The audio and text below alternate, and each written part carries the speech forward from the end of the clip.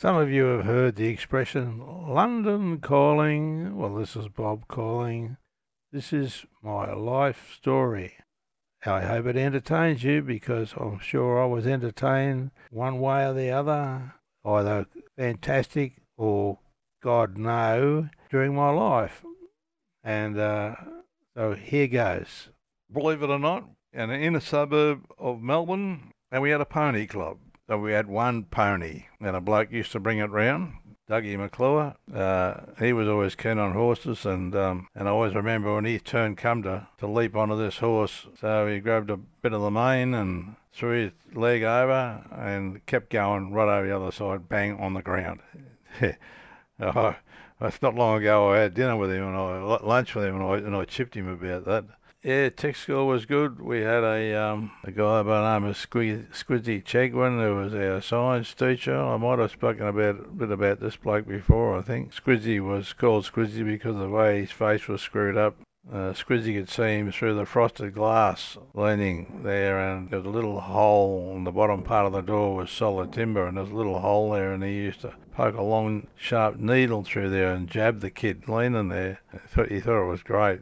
We learnt absolutely nothing off Squizzy Chegwin. Years later, going to the Caulfield races, I was about 19 or 20 years of age, and I had to meet someone at I think it was the Caulfield Racecourse Hotel or McNamara's, I just can't remember now. I went into the bar to meet whoever it was I was meeting there, and there was Squizzy.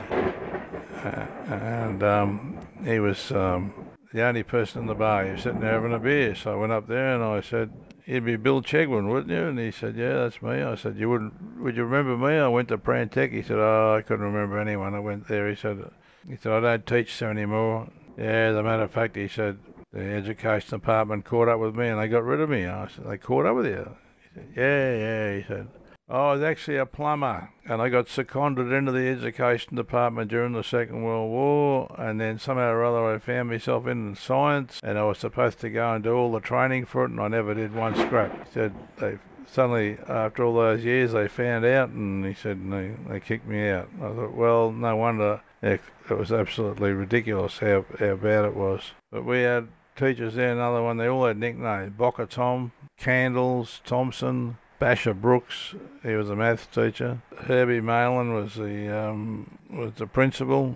We had another teacher, I can't think of his name. He used to come in to give us religious instruction, and he would come in and he'd say, "So what would you like to talk about today, boys?" "Oh, we'll have a sex talk, thank you, sir." We always wanted a sex talk, so he would give us a sex talk, And I can remember him one day talking about masturbation, and he said, "Do not masturbate. Saps your energy. Save that energy for something else." Oh, God. Yeah, Candles Thompson, he was a tall bloke, obviously by his name, and he drove a little tiny baby Austin, and one day someone jammed a potato up the exhaust pipe and he couldn't start the car. Oh, God. Some of you have heard the expression London calling. Well, this is Bob calling. This is my life story.